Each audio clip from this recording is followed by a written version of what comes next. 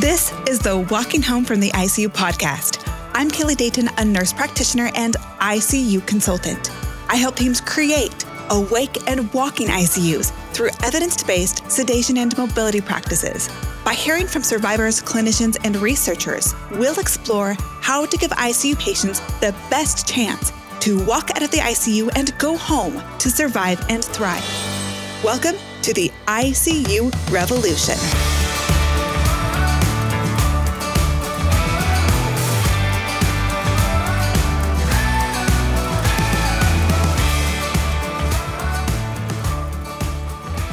Let's circle back to pressure injuries. In 2020, we did an episode 49 called The Cost of Rot with a wound care nurse and expert from the hospital where the Awake and Walking ICU is. She provided incredible information that I learned a lot from. I have since come to really appreciate that it is not normal to have a hospital-acquired pressure injury rate of less than 1%, like in the Awake and Walking ICU. Most of our ICUs are really struggling, even since COVID, with hospital-acquired pressure injuries, and a lot of it comes down to compliance with the ABCDEF bundle.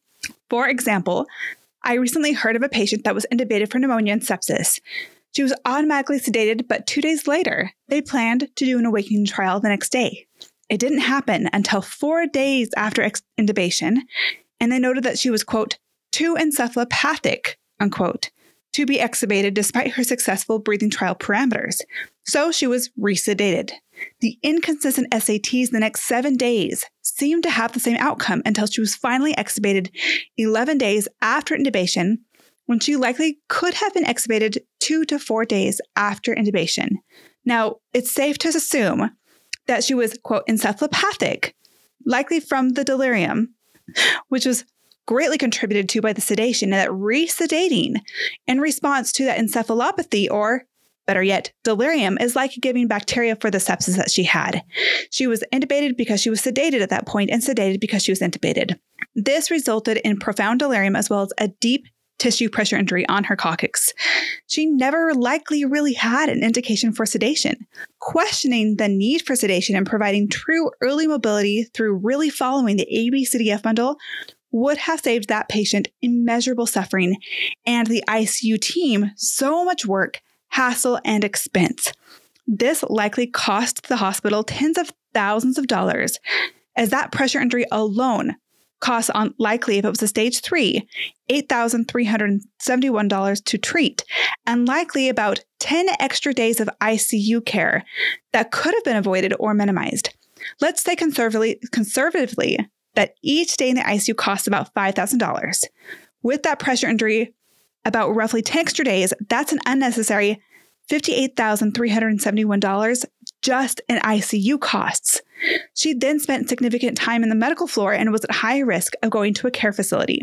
So this episode I have with us Wound Care Karen, who is an absolute expert and even has her own podcast, all dedicated to wound care. Karen, welcome to the podcast. I am so excited to have you on. Can you introduce yourself to our listeners?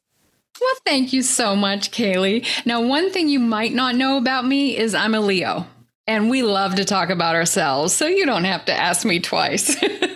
My name is Karen Weidlich, and I've been a registered nurse since 1994. I had started out in long-term care, and then I transitioned to acute care. I was doing ortho-neuro in a trauma hospital. And then in 2003, I transitioned into wound care, and I just fell in love with it. I definitely found my niche for sure. So I've been doing that ever since. I'm currently a clinical nurse manager of an outpatient wound care department. And I am double board certified. I have my CHRN, which is a certified hyperbaric registered nurse. And I have my CWS, which means I'm a certified wound specialist. So I just love it. My passion is wound care, as you well know. So a couple of years ago, I realized that I was doing the same patient teaching that I've been doing since day one. There's so many myths and misunderstandings out there regarding wound care. So that was the impetus for me to start a social media campaign just about wound care awareness. And at first, my audience was patients and their loved ones at home. And so I did funny videos on YouTube and Facebook. And then as I got more feedback, then I started to do some for nurses also, and then sometimes a mix for patients and nurses. So I created this educational campaign, so to speak. My business name is Wound Care Karen. So I've expanded from YouTube and Facebook and Instagram. I'm still learning TikTok. And then a couple of years ago, also, I added podcasting to it. And so folks can see me on all those platforms. Again, my business name is Wound Care Karen. So you are an expert master in this field. You've done this for a long time. Mm-hmm. When did you hear about Awake and Walk in ICUs, and why was that important to you? Well, it's almost embarrassing to say because I had never even heard of the concept until April of this year, 2023. I was listening to my favorite podcast, Good Nurse, Bad Nurse, and she had you on as a guest. And that's when you talked about this concept of the Awake and Walking ICU. And at first I thought, okay, maybe I didn't hear the podcast correctly. So I actually listened to it again. And then I went on your website and learn more. And then I started listening to your podcast. And I was just gobsmacked because, oh my gosh, it was just such a game changer for me. Because as a wound care nurse, my most difficult patients, or the patients with the worst pressure injuries, are from extended stays in ICUs. I mean, hands down, it beats them all. Even if they compared to those that come from nursing homes or are at home but require full-time caregiving, yes. Always worse in the ICU. Just numbers wise. Yes. Comparatively. Yes. Okay, the volume of patients that develop pressure injuries. Mm-hmm. Interesting. Yeah. That's actually not what I expected. I knew that they were bad in the ICU, but I assumed that they were worse in these other settings where I would perceive care to be worse. Right. Right. But maybe there are more risk factors in the ICU. Yeah, don't get me wrong. Yes. I mean, there are bad pressure injuries that occur in homes and in skilled nursing facilities, et cetera. But I think you've touched on something there. I think it's all the other factors that go into an extended ICU stay, for sure. And that's why when I heard about that you're actually able to get sedated patients, take them off sedation, and you're actually able to get intubated patients up and walking, that's why I was so excited. And I'm like, oh my gosh, I have to help her shout this from the rooftops. Absolutely. So I was at NTI, a big nursing conference, critical care nursing, and I was in a class for quality improvement, and everyone had their phones that were connected to a program that puts up these responses onto a projector. And the question was asked to all these critical care nurses, nurse managers, let's walk through the process of quality improvement. What is something that your teams need to work on? And this is in 2021. So we were still, muddling through COVID. Yes. And the vast majority of responses were HAPIs. Hospital-acquired pressure injuries, which made my heart hurt because I did a previous episode with one of our wound care nurses from this Awake and Walk in ICU, and the pressure injury rate in the ICU was less than 1%. Yes. So I was astonished to see that most people are really fixated on HAPIs, and it is a big problem when you have sedated patients. So the next question was, what kind of interventions would you implement to improve this? And there were all these great responses about turning alarms, turning teams, mattresses, things like that, which I think are fine, but there was not one proposal about early mobility or sedation cessation or waking trials or the ADF bundle. Nothing about mobility was mentioned. Yeah. And it broke my heart. And I thought, we have this huge problem going on in our facilities. As I'm consulting with teams, one of my first gap analysis questions is, what are your HAPI rates? And it is astonishing to see how high they can be. And obviously there's a lot of work that can go into preventing them. But that's the key, is that it is so much work to prevent them when you have patients sedated and immobilized. So tell me, from your perspective and what you know, what are some of the main causes of hospital-acquired pressure injuries in the ICU? Yeah, to me, there's two major causes that come from Hoppies in the ICU or cause it. The first one is the immobility, hands down. Humans were not built to just lay in one place for any extended amount of time. We were built literally to be up and walking, actually. And the second one is malnutrition. And they go hand in hand. So even if someone is up and walking, but they have poor nutrition, they're at very high risk of getting a pressure injury. Even if they're completely immobile, but they have excellent nutrition, they're going to get a pressure injury. So those two go very hand in hand. And I think most nurses do understand how pressure injuries develop. I think they understand, it's usually from a bony prominence, it's laying on the same surface for too long, but I don't think that they realize how short of a time that may be for someone. And now the data, it varies. I've seen different sources. They say it can occur within 1 to 4 hours to 5 hours, but that's an average. And so that's why so many nursing protocols say turn the patient every 2 hours or turn them every 1 hour. It's because they're working on that average, right? But that's a range. And if you take your sickest patients, which they're in the ICU, right?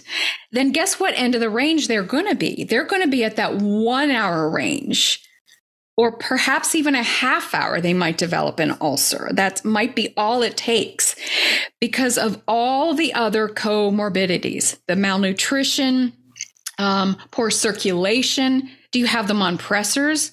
Are you proning them? I mean, just all the other things, the fluid overload. Think of those patients that when you touch them, they're already wet and clammy. All of that, it just stands to reason that they are at very high risk of developing tissue injury, probably within the 1 hour range of immobility, right? So there are sickest, most vulnerable patients. And you and I touched upon this when you were a guest on my podcast, because I want to clarify something, because sometimes patients or even their loved ones ask me, well, why don't I get a pressure sore at night? Because I sleep for 7 hours in the same position and I don't move for 7 hours. And I beg to differ with them because, as we talked about, when patients are sedated in the ICU, they're not sleeping. Please don't make that mistake, right? It's not a restful, natural sleep like you and I get every night. So, when you and I sleep at night, it's a natural, restful sleep, and our body has autonomic reflexes, which are just naturally moving us all the time. We don't realize it. It's kind of like your heart beating. You don't have to think about it to make it happen, but it's making you bend your knee a little bit. It makes you move your elbow a little bit. Tiny little movements throughout the night that you aren't even aware of. Even if you wake up in the same major position that you were in when you fell asleep, trust me, throughout that night, 6, 7, 8 hours, however long you sleep, your body has made little micro movements all the time in a way to prevent. That's why people don't get pressure ulcers, in their own homes at night while they're sleeping. Whereas the artificially sedated patient, those autonomic reflexes are turned off. The body is not moving for them without them thinking about it. And then add artificial paralysis to it, right? So that they can't even move their body. Even if they weren't sedated, if they're paralyzed, they literally cannot make that movement and take that pressure off that area. So there are fancy beds. There are amazing beds and mattresses that are made. Some beds are so fancy, they'll even turn the patient, shift them a couple of degrees, and you can set them to every 15 minutes, half hour, whatever you think. But again, it's not the cure. The cure is mobility. Right? Again, like you said, all these little tools we have are just trying to, sometimes I feel like we're Sisyphus, just trying to push that little rock up the hill. It's just too much to bear sometimes. So, fancy beds and mattresses, they have their place, but they are not a replacement for early mobility, hands down, for sure. And I think you're always going to have exceptions to which patients have to be sedated. And that's where tools like turn alarms may come into play. But it is concerned that we would standardize that for everybody. And I think it's a lot of work. I think it's a lot of work to turn someone every hour, 2 hours. When you have these large adult bodies, we have our ceiling lifts, but I'm seeing that that's very variable in facilities. Not everyone has access to that. Not every room has that. So we're putting a lot on our teams to turn these patients every 2 hours, but their lives may depend on it if they're sedated. Absolutely. But how much work could we avoid? How much harm could we avoid if we just allowed them to wake up and mobilize and help them preserve the ability to shift themselves, to turn themselves? And patients are more comfortable when they can get into the position that they prefer. It's really hard and they lose the ability to lift a finger, yet they want to get off, but now they can feel, now they're desedated and they can feel that pressure needs to be relieved. Now they're too weak to relieve that pressure. I mean, that's got to be torture, right? Like it's an itch on your nose that you can't scratch. Absolutely. And we all have a favorite sleeping position, right? I sleep on my same side every night. Yes. And to not be able to do that, or to not be able to even communicate that, and here we are trying to turn them on the right side, but they're left side sleepers normally. And so even if they do get some sleep, true sleep in the ICU, it's probably not a restful, restoring sleep like the body was made to have. And I like to ask patients, how do you like to sleep? I've had many patients sleep on their side. We heard from in a previous episode, a nurse that was intubated and she slept on her side with a Yonko in her hand. She was able to suction her own mouth during the night. I mean, there's so much more we can do. And it's amazing impact that it can make on preventing HOPEs. Yes. So how tell us why it's so important to prevent them. I think sometimes we get this very narrow insight into someone's life just in those few weeks that they're in the ICU. So why are we so obsessed with HOPEs? How do these pressure injuries impact even just their course during the hospital admission? Right. There's so many factors. Unfortunately, developing a pressure injury, it just complicates and usually extends the stay. It adds so many burdens. First of all, it adds a burden to your metabolic needs, right? Because now your body needs more nutrition to heal that wound, right? So now we're adding that need. It adds a burden to your fluid balance because now you have wounds, we're really just bags of fluid, right? So, but now you have a hole in your bag and your fluid is draining out of it. So now you have to resuscitate by giving that patient more fluids, right? It adds a risk of infection, and that might be simply, localized like cellulitis, or it could even go systemic like sepsis.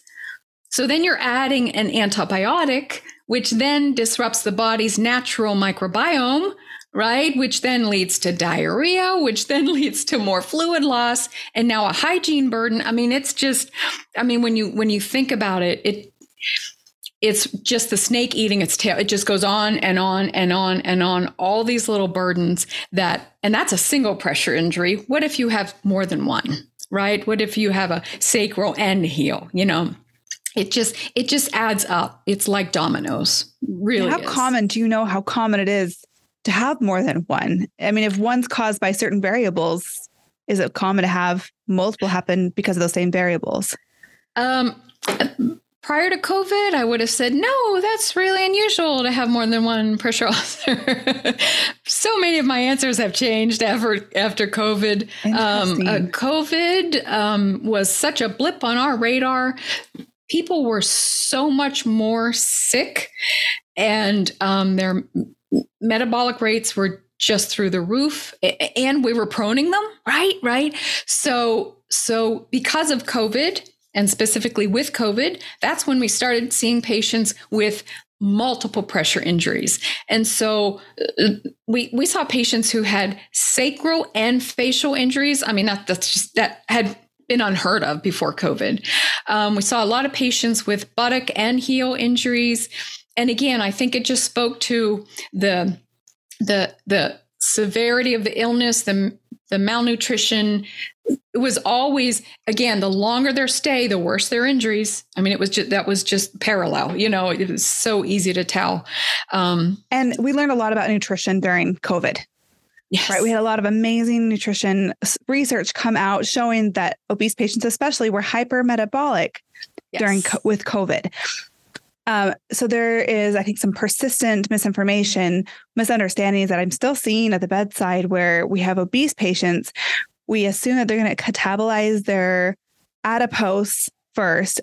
And so there's this false sense of security that we can address nutrition down the road.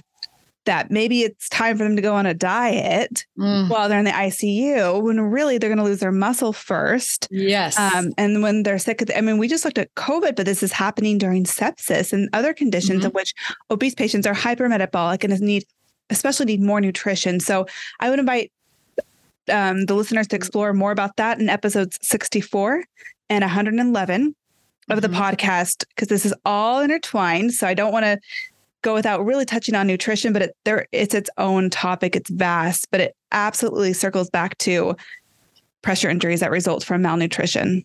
I agree. And just to speak to that, even as an outpatient, again, I run an outpatient wound care department, and many of our patients, as you can imagine, are either obese or morbidly obese. And I would venture to say 98% of those are malnourished. So again, I know it goes against, the initial, they're well fed, right? No, they're not. They're actually malnourished. They have the wrong type of nutrition in their body. Yeah, absolutely. And then it's going to make mobility harder. When they lose that muscle first, they're going to be less likely to mobilize promptly. And it's an exponential problem. Oh, absolutely. Because then they're at higher risk of falls. Then they fall and break a bone. Then add, an ORIF to the mix. It just goes on and on. Yeah. So when patients develop pressure injuries in the ICU, how does that set them up for the rest of the ICU, and where are they likely to go after the ICU? Right. It's so impactful. So most of the time, the wound, a pressure injury that a patient develops in the ICU requires extra care and support afterwards. And many times this prevents the patient from going home. Very often they have to go to either long-term acute care, the LTAC facilities, or a skilled nursing facility. And so then this can add weeks or sometimes months onto their already extended hospitalization. And I can't even imagine that. Can you imagine being away from your home, from what you know, for weeks, sometimes months on end? I mean, it's just so impactful. And it's like the longer you're stuck in the hospital, the less you're going to move, the more at risk you are developing delirium and hospital-acquired infections. I mean, it's like this ball and chain. You get a pressure injury and you're stuck, and you're going to be vulnerable to all the other insults. Well, even worse, it's like a snowball. Yes, where it just adds up and adds up and adds up. And by the end, you're left with this huge, how do you overcome that? It's so much harder to bounce back after having developed a pressure injury in the ICU. You're lucky to be alive. Don't get me wrong. It's great that your life was saved, because, most of our ICU patients, they're 1 foot in the grave. You're very lucky to be alive. But believe me, having a wound is such a burden to patients. It really, really is. It's pretty amazing to look at these patients, then rewind and look back to what happened upon arrival to the ICU or upon intubation. What started this? And then to question, was that unavoidable? When we have so very few real indications for sedation, are we unnecessarily setting patients up for this, and our teams and our clinicians for all the extra work and burden that happens, and also to be deprived of seeing them have good outcomes, successfully walking out of the ICU and really going home? It's what kind of emotional burden does this add to teams when patients develop pressure injuries? Right. That's got to be hard, just knowing, going to work every day and struggling with that. And you're right, knowing that the patient whose life you saved is also still going to have a very long road ahead of them because of their delirium, their pressure injuries, their acute kidney injuries that they still need to recover from when they leave your unit. Yeah, for sure. Big difference. And I don't think many of us really understand what that journey looks like after. I mean, you do outpatient. What is it like for these survivors that finally do make it out of the hospital, but still have pressure injuries to heal? Right. So wounds can take months and sometimes years to heal. And sometimes people are very shocked to hear that. But I have a perfect example. We're seeing a patient, he's in his early 40s, and he barely survived COVID. He was on multi-system failure. But he survived. Now he has, end-stage renal. He has other problems that he sustained, again, during his extended stay while recovering from COVID. But he developed such a horrible sacral pressure injury that has required now 3 surgeries because, of course, the bone got infected and surgery, and then, we didn't get it all. And has required, 3 different surgeries. He's had to quit work. His spouse had to quit work to help take care of him. He maxed out all of his insurance benefits, his skilled nursing days, and then eventually even his home health days. So much so that now, his spouse has to take care of him. She's now his nurse and his driver, she's his full-time caregiver. And this was a young, healthy man just going about day to day, living his life without any pre-COVID conditions. That's how impactful it is. Now that's an extended case, I understand, but he's not the only case, right? He's not an outlier. We see this a lot. So patients go home with a wound, and again, the burden on everyday living. If they had a job before their illness, they're either still on, disability, or sometimes, again, they just call it quits. I don't see my else ever being able to go back. It impacts their spouses, their families. Sometimes children then end up having to be caregivers, dad's in a wheelchair, so now I have to reach things from the cupboard for him, or I need to help him in the bathroom. And, it's just so impactful. It impacts every aspect of your living, every hour of your day. And when this is happening congruent with hospital-acquired weakness or ICU-acquired weakness, yes. How do you really heal from a pressure injury until you're mobile enough to really stay off of that spot? Exactly. So if you've been listening to this podcast, you're likely convinced that sedation and mobility practices in the ICU need to change.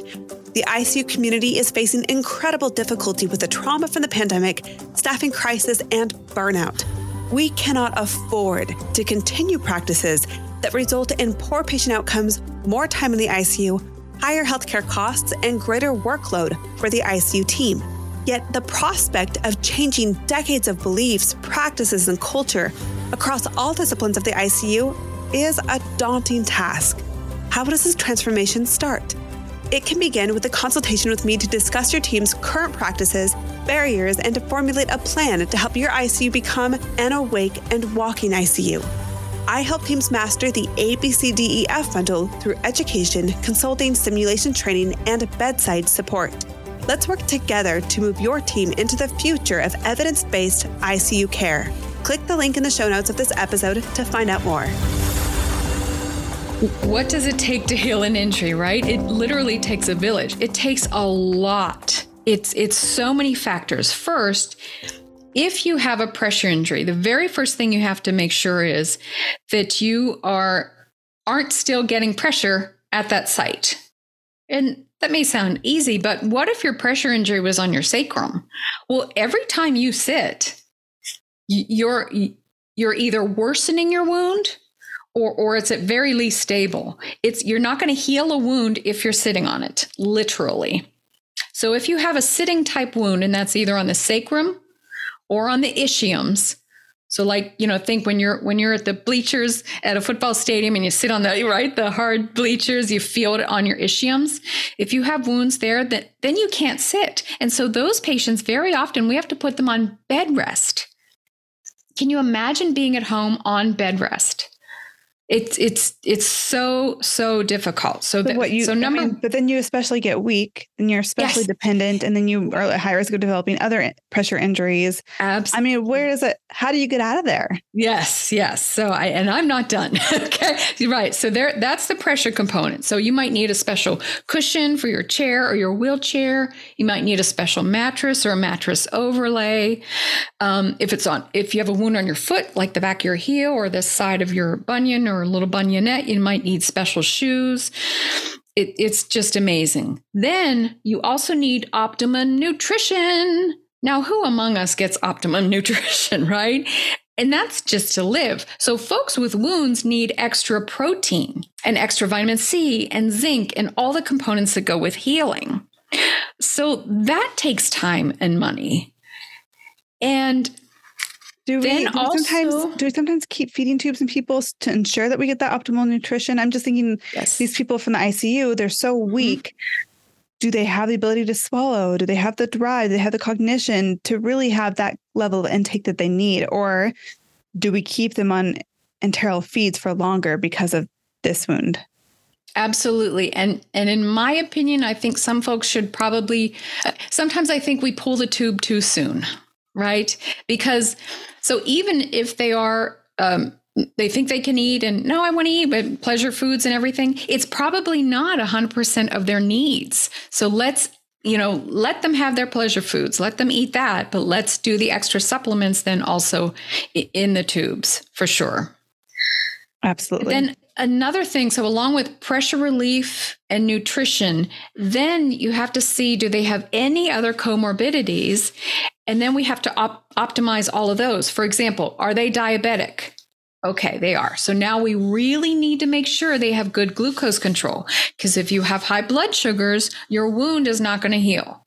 Your body's on fire. It's on crisis. It's going to keep your brain and your heart alive. It's not going to heal that wound on your bottom. So super important. If they're a cardiac patient, we have to maximize their cardiac efficiency.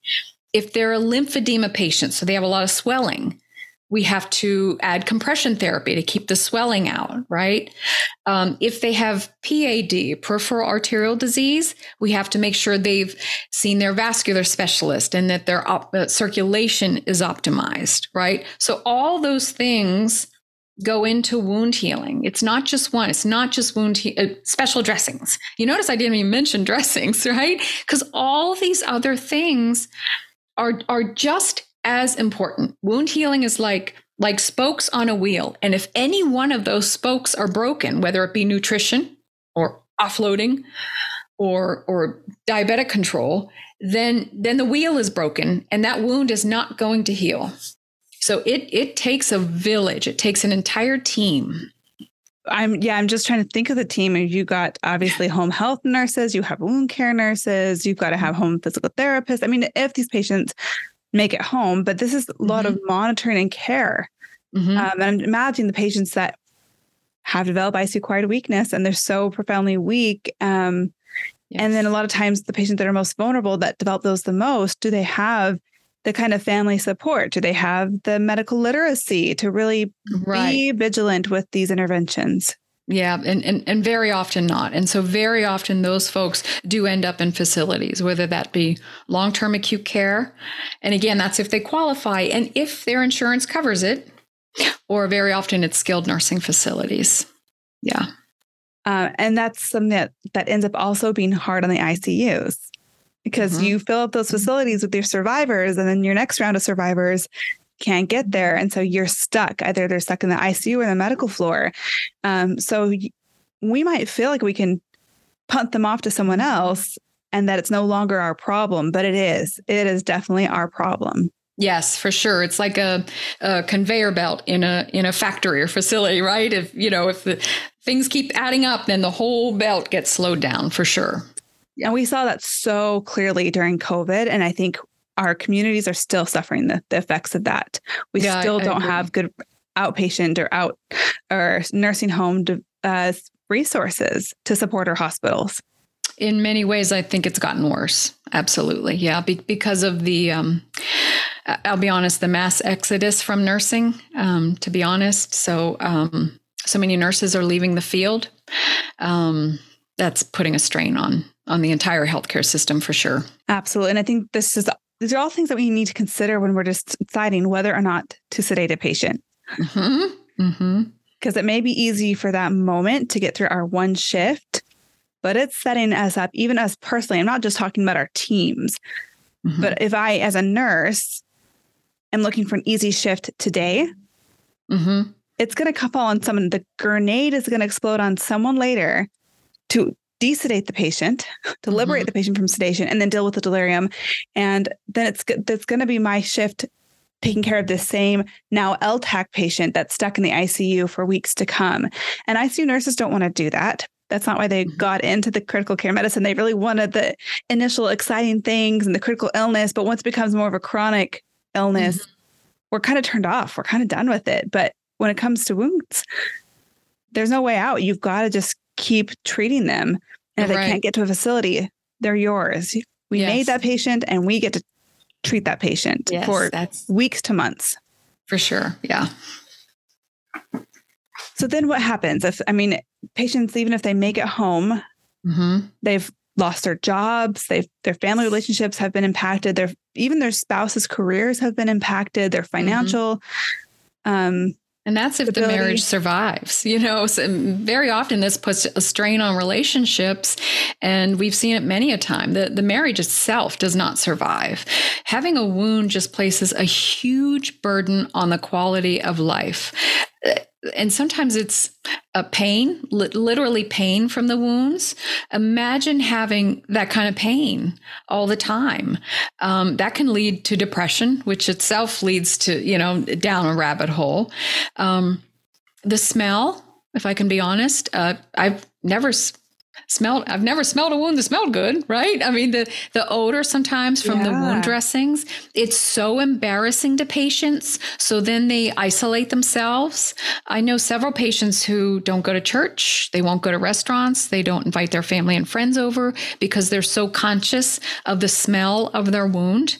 So we do work with them to try to find, they're like charcoal dressings or special dressings, or just, increasing the frequency of dressing change. But that itself, it can just be so embarrassing. It limits your activity. Like I said, if you have a wound on your buttock and you can't sit, well, that severely limits your activity.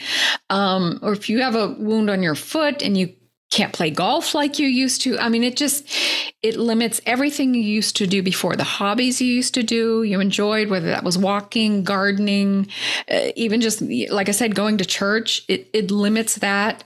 So many people have to either take time off work or quit their jobs because of their wounds.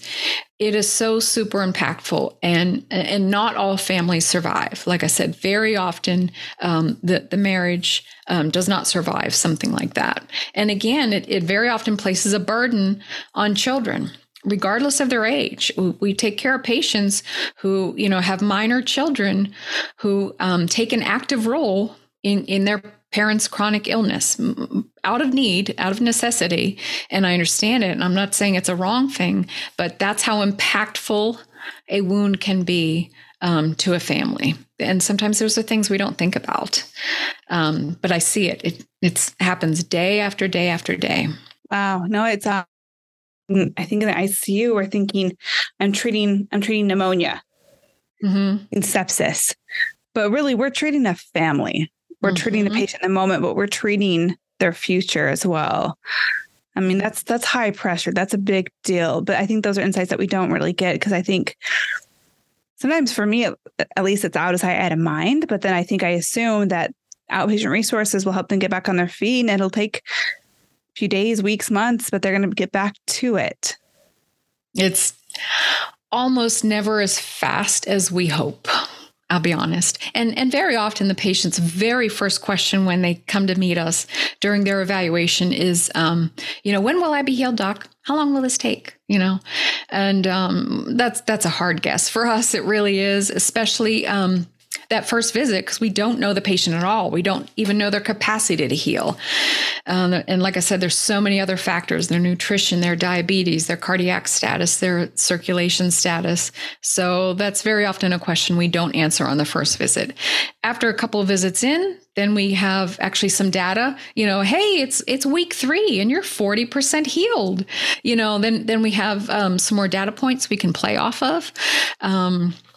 It's a guessing game as far as how long it'll take a patient to heal. Occasionally we'll get a surprise and someone will be healed in a week or 2 and that's amazing and we celebrate with them. But those are outliers. That very rarely happens. We're normally looking at weeks to months. Wow.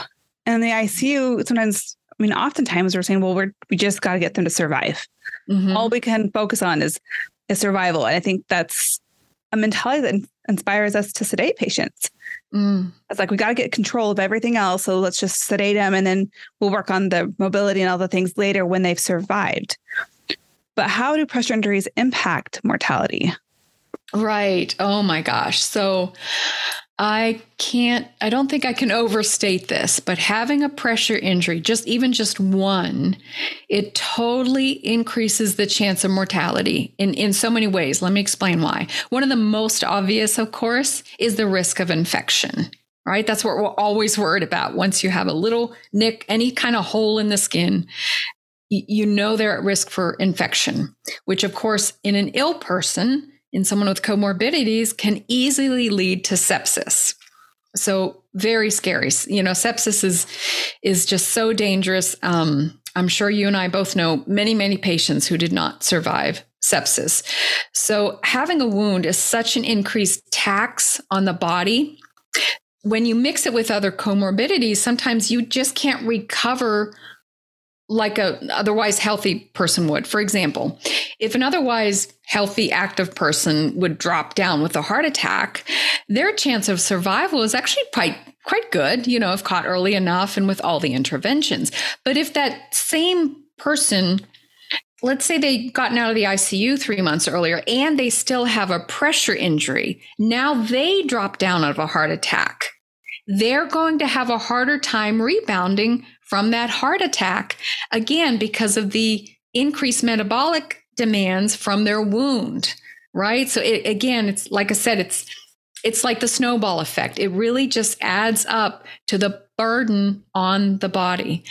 Our bodies are amazing, and our bodies are always healing ourselves and trying to achieve homeostasis. So most patients with wounds, the body wants to heal it. It wants to try.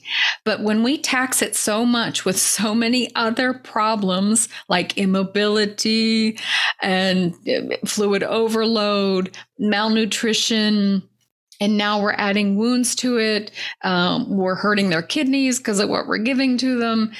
When we tax it with so many other things, it's really hard for a body to bounce back from that. So that just adds to the mortality rate for sure. Wow. And Karen, I'm just thinking medications like propofol is a mitochondrial toxin. I don't know if we have any clear research on how that impacts wound healing, but it's got to impact cellular regeneration. Absolutely. But if we're continuing to give propofol, we're continuing to be toxic to the mitochondria. Are we causing and or exacerbating these wounds, immobility aside, just from disrupting or killing the mitochondria? Right. To me, theoretically, that just makes sense. It can't be good for wounds if you already have them. And you're right. It may even predispose someone to wounds for sure. Immobility aside. Yeah. Yeah, that's horrific. And same thing with pressors. So much of that, the circulation gets shunted, of course, to the heart and brain. Again, keeping them alive. I get it. But very often we get ICU patients with, black fingers and toes. And again, I get it. They're alive, but now the patient is left dealing with those wounds, and it usually leads to limb loss. Hopefully just a digit or partial digit, but very often it leads to further amputation. And of course, always at risk for infection the whole time. And not that sedation is the culprit of all evil, But we saw during COVID that a lot of sedation or a lot of vasopressors were being given to compensate for the sedation that was being given. And the Awake Walking ICU during COVID, less than half their patients, rough estimate, had central lines because they were hemodynamically stable because they were off sedation. So it affects everything. And oftentimes the dispute is, well, we can't move our patients because we don't have enough people, because we don't have enough resources. So how can we use hospital-acquired pressure injuries to advocate for those resources? What's the financial cost of pressure injuries on our system? So I tried to research this, and it's like going down a rabbit hole that no one wants to go down. And so essentially, whatever in your mind you think the cost is, go ahead and triple that or quadruple that. I mean, it's just crazy. So just as a baseline, the Agency for Healthcare Research and Quality, the AHRCQ, right? They estimate that pressure injuries cost the United States $11 billion per year. And that's billion with a B, which just blows my mind. Now, sometimes those numbers don't mean anything to me. I'm like, well, what does that mean to my patient? So then I drill it down, and I personally look at the patients that I know.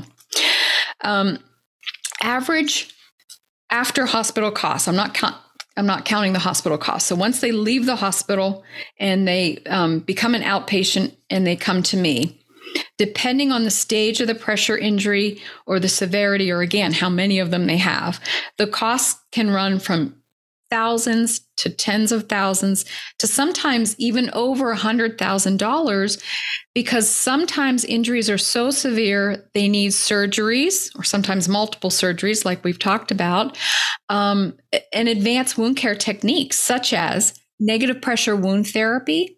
That is costly. It is so very expensive. Now, it's a game changer, and I swear by it. I love negative pressure wound therapy, but it is extremely costly. Sometimes patients need hyperbaric oxygen. Again, I'm certified in it. I swear by it, but also very, very costly. These are advanced wound healing techniques that, again, have high healing rates, but the cost comes with them. And we're talking, again, tens of thousands, sometimes upwards of over $100,000 per patient easily. Wow. And I saw one study looked at the cost of claims against hospitals. So not just direct patient care costs, but if survivors, because pressure injuries are declared as a never event, right? It should never happen. Yes. So if it happens, like there's some grounds for malpractice. So the average claim costs a hospital $200,000. Oh, I think that's probably lowballing it. Yes, really. I totally agree. Totally agree. And that's not the direct cost. So if pressure injuries happen, then hospitals are liable. They have to cover the cost of treating that patient and any kind of complications, and everything that happens from then on out is on the hospital essentially, right? So Medicare and Medicaid insurances say that happened because of your poor care, we're not covering it. And then on top of it, they get to cover the legal fees when that happens. So they should be very vigilant about making sure they never happen. And the main key is to keep patients awake and mobile. I totally agree, 1,000%. And those costs that I talked about, the upwards of 100,000, again, that's just for costs of like services. That's not the cost of supplies. Very often, I have a few patients who their insurance does not cover the cost of home health. And I have a few patients who their medical insurance does not cover the cost of their medical supplies. So all of those items, if they're able to, are out of pocket for them, which blows my mind. Which they're not cheap. No, as most people know, the cost of medical supplies is so expensive. So a couple of years ago, I was pursuing my undergraduate degree, my bachelor's, and as part of my capstone project, I developed a resource sheet to give to those kind of patients. And it had some resources on it. For example, here's some local pharmacies and DMEs that might work with you, and on a give you some discounts. Here's we have a local charity. I live in San Antonio. We have a local charity who refurbish wheelchairs and crutches and scooters and stuff like that. So I had that on the resource sheet. We have some free medical clinics and places to get free medicines. I put that on the resource sheet. But that's how bad it is that I had to make a resource sheet. It's just as we're all aware, sometimes people go into medical debt, right? They have to declare medical bankruptcy because of all of their medical bills. Nutritional supplements. It's so easy to say, I'll go out and get this fancy nutritional protein supplement, but can they afford it? Most of my patients cannot. Wow. So we end up just saying, look, buy some eggs and beans. If that's what you can afford, that's excellent source of protein. Or even, an instant breakfast drink that's got just as much protein in it. You don't need this brand name. So things like that, it all adds up, and healthcare can nickel and dime you to death. So it's just an added cost for sure. So I was just in a financial meeting with a bunch of hospital executives, and I was trying to explain why it's so expensive when nurses turn up sedation to go answer a phone or to go work with their other patient. I mean, how much of an investment or huge return on investment is it to have a sitter at the bedside or a mobility tech or some of these kind of low skill positions, huge investments. If we can use them to avoid sedation, keep patients mobile, the return on investment is just so profound. But this is not what they're thinking about when they make a decision as to whether or not to staff their teams in a certain way, to invest in mobility techs. I mean, this exact hospital had let go of some physical therapists before I showed up. Oh my God. And I don't think they realize how expensive that decision is. I agree. They can't see the forest for the trees, because if you cut staffing, so you're not only not getting that patient up, but I'm going to go out on a limb and say you're also not turning them every hour, right? So again, you're just adding to all the cascading injuries that come from immobility, and it's going to cause extended stays, and it's going to cost your hospital. And then when the patient leaves and realize they probably shouldn't have developed that stage 3 pressure ulcer, they're going to, find a lawyer, and then they're going to sue the hospital, and so the $60,000 a year that the hospital saved by cutting an FTE, they're going to pay it out quadruple in the end. And I think the public's going to know more and more. So, I mean, pressure injuries are kind of a low hanging fruit, right? But I think the public is going to know and be more aware of the reality of sedation. So if they were wrongfully sedated and these complications happened, our hospitals are going to start being held more accountable for failing to practice the ABCDF bundle. And our HAPI is going to be grouped into that discussion to say, and I developed a wound that probably wouldn't have happened had I not been sedated without an indication for sedation. So we really worry about liabilities. And I don't think clinicians personally should be liable for this, but we worry about liabilities like unplanned extubations and falls, that our licenses are on the line. But what if hospitals and even personal clinicians were on the line for these kind of practices that end up increasing mortality and harm? I agree. But also, I think the tide is turning. I think we clinicians are starting to be held sometimes criminally liable for what we had normally done in practice. For example, medical errors, et cetera. And so I wouldn't be surprised down the road seeing someone, clinicians, whether it be, again, nurses, physical therapists, intensivists, being held liable, maybe not criminal, but at least civil, for, again, not following the ABCDEF bundle, for sure. I'm not sure why that tide is turning, and it makes me uncomfortable, but we also can't ignore the elephant in the room, right? I think we're all becoming targets. Yeah. And I encourage everyone to get their own liability license and protect yourself. But again, all the more reason to advocate for early mobility. Absolutely. You never go wrong by being a patient advocate. Oh, absolutely. And I was in a discussion with a group of respiratory therapists as we were about to embark on working with a team. And the very valid question was asked, will I lose my license if something happens during mobility? And they should never feel that way. We should never say, will I lose my license for practicing evidence-based medicine? Wow. That should never be part of the discussion. Unfortunately, it is right now. And so I think that's a whole nother discussion to be had. But yeah, that's a whole nother podcast, isn't it? Right. But I was able to say, well, the evidence is vastly in support of the ABCDEF bundle. And so I think liability will start to increase with failure to comply with it.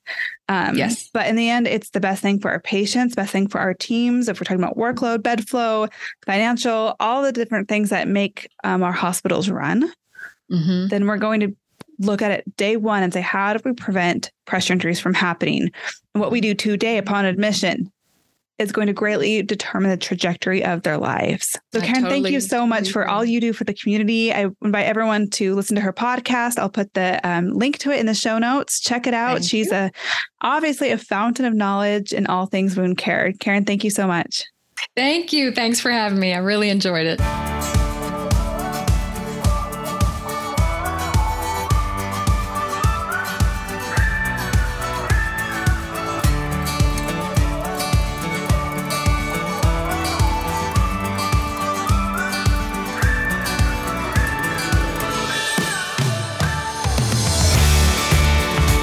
To schedule a consultation for your ICU, as well as find supportive resources such as the free ebook, case studies, episode citations, and transcripts, please check out the website www.DaytonICUconsulting.com.